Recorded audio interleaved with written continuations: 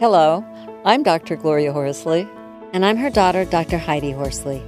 Heidi and I want to welcome you to Open to Hope Conversations, the podcast. We believe that the greatest gift you can give yourself after a loss is hope, using this moment to connect with others who have not only survived but thrived. So let's get started.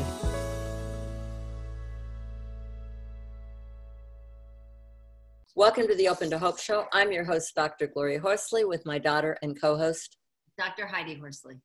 Well, Heidi, we have got a really interesting show today because we're going to be talking about coping styles of loss because people cope in different ways, right? Absolutely, and I'm excited to hear about the different ways. And we actually have someone on that has looked at the themes and patterns in the research and is going to tell us about all the different ways that people cope after loss. All right. Well, you want to introduce her to us, Heidi? Yes. So today we're going to talk with Dr. Erica Goldblatt. Dr. Erica Goldblatt Hyatt is the Assistant Director of the Doctorate of Social Work at Rutgers University. He is an administrative clinician and an author specializing in death, dying, and bereavement. And she wrote the self-help book for bereaved teen siblings, which is wonderful, and it's called Grieving for the Sibling You Lost. So welcome to the show, Erica. Thank you so much for having me. I'm delighted to be here. It's great to have you on the show today. I know that there hasn't been a lot written on teen grief, a lot on kids' grief, but not a lot. We did write a book for parents who have grieving teens, but this is directly a book for teens, right? Yes, it is. And, this is a group that's often referred to as forgotten mourners and have referred to themselves in the research as forgotten mourners because sometimes parents are coping with the loss of their child, and understandably, they may be less available for siblings that are also grieving a loss. So it's also sometimes called a dual loss. Siblings that survive really feel like they've not only lost their brother or sister, but they've also lost a parent. So I think it's really important that we recognize this group and shed some light on how they cope and see how we can help them. All right. Yeah. So you were saying that you found that the coping styles that you found in your dissertation of studying teens are across the board for many people. You're finding those styles. I thought that was interesting, didn't you, Heidi? Yeah, I think it's fascinating. And I love, Erica, we met years ago when you were doing your dissertation because I did my dissertation on the sudden death of a sibling. And what struck me and what I found so incredible about you is that although you're not a bereaved sibling, you really understood the intensity and the importance of the sibling bond and the sibling relationship. And you really wanted to take this on. So as my mom said, you studied various coping styles, right? And themes and patterns in the way that people coped. Yes, and I do want to say that I really I understand that not every couple is capable of having a child, more than one child, and so it's a blessing to have a sibling in your life. And there are also individuals who have relationships with extended family or close friends that feel like siblings. So I think it's important to acknowledge that the definition of sibling, although we traditionally see it as people that are born and raised together, it doesn't have to be that familial bond. But, traditionally, when we look at siblings, the research and our own experiences tell us how formative that bond is, how they are sometimes our first rivals, our first disciplinarians. They are certainly in my case, our co-conspirators. I was the baby of my family, so being the youngest of three, I was able to get away with more, and I was often the subject of much ire and frustration from my older siblings. So, as I've grown, I've been able to experience a maturing relationship with my siblings. And so, of course, when I started working in the area of pediatric oncology, I started working with teenagers who unfortunately lost their brother or sister. And what I was kind of fascinated by was it's such a delicate time of life as we're figuring out who we are and what we want to be and what do our relationships mean, and how do we cope? And the research revealed to me some really interesting coping styles that directly apply to these grieving teens I was working with, but I've also seen really apply to death across the lifespan. Mm-hmm. So there are a couple styles that I identified, and I'll list them, and then I can explain each more with a little bit more detail. So I call them in my book the old soul,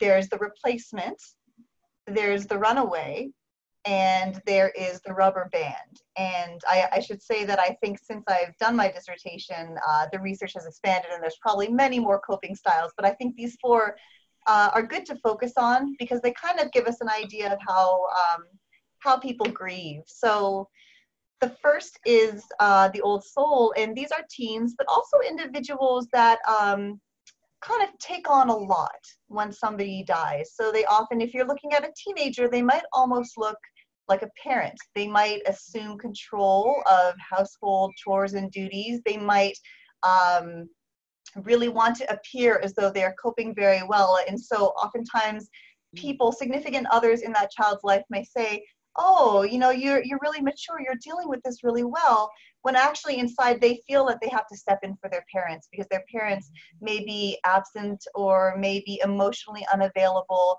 So you'll see these kids that are making funeral arrangements, that are accepting well wishes, that are parenting younger siblings that have survived, that need that extra adult figure in their life. So we call these old souls, and they can really struggle with feeling like no one is really paying attention to their struggles as they try to support the family.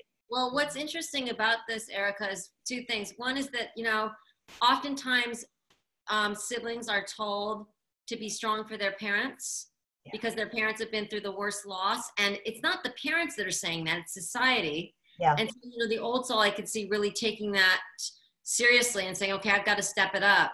And the other thing is, parents are constantly saying to me, why are my teens not grieving in front of me? Why won't they grieve in front of me? It makes me so angry. And I always say, because they're trying to be good kids.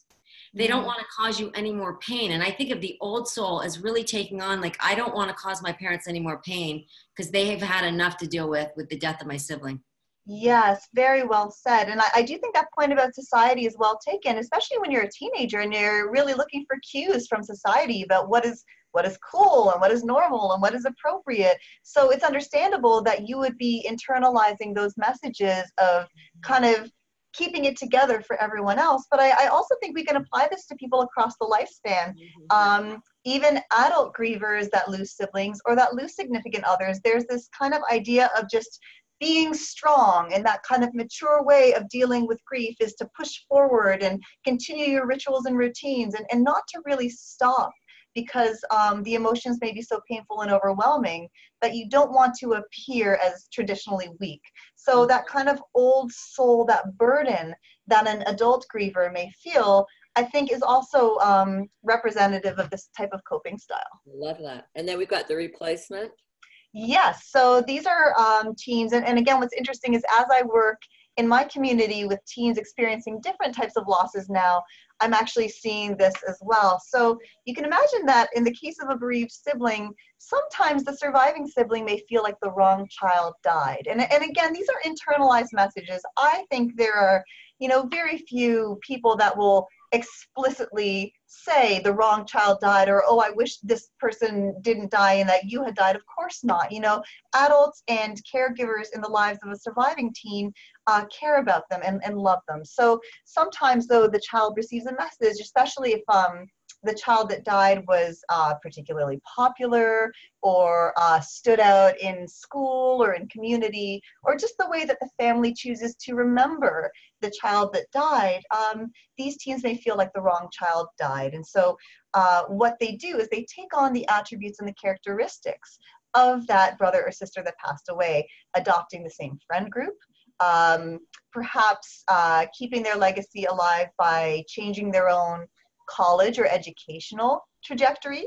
And again, you know, this isn't always unhealthy. It's not always a bad way to cope. And so I don't want to say that there's a wrong or a right way to grieve, but it's notable that sometimes a teen might kind of suppress their own individuality and try to remind others of the sibling that passed away. And I think that can be healthy. That can be, again, preserving a legacy or a relationship.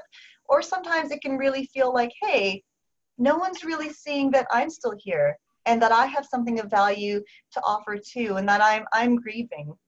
And again, I think we can see this across the adult lifespan too, that people want to rush in and fill that hole of grief with taking on characteristics or hobbies or interests of the person that died. That's interesting, because I remember Heidi saying, has said to me more than once, that because Scott was the only boy, that she felt like the wrong child died. So sometimes teens can have that feeling, internal feeling, when they're not being given that message. They give it to themselves. So let's go on to the runaway. Well, let me talk about the replacement really quick and say something.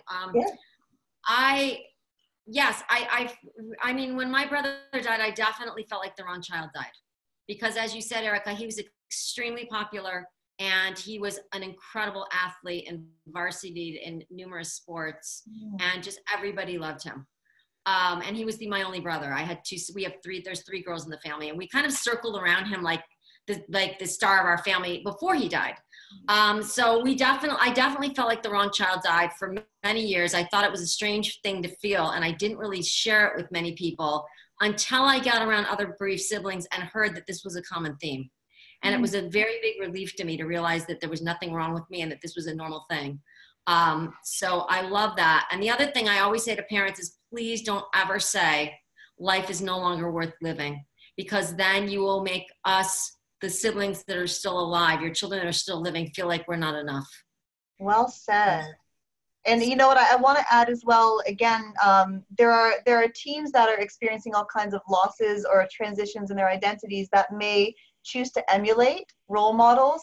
So one of my areas of practice now is with teens that are coming out as queer, LGBTQ, and sometimes they will adopt this replacement mentality. They will find someone who they feel is safe to take on those characteristics because they don't yet feel secure in themselves and their identities. So I think this is something that really is pervasive across adolescents as they try to figure out, who am I? And losing, whether it's an element of yourself, your understanding of yourself, or a sibling. I think we really need to honor that they're looking to others to help them understand themselves and their own individuality.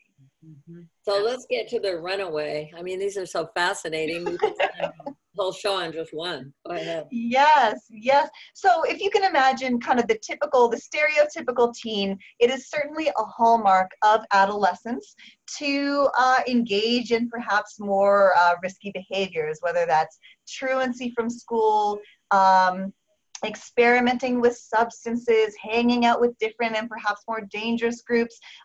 Really that testing is how we figure out our comfort level and boundaries and again, a sense of ourselves and who we are.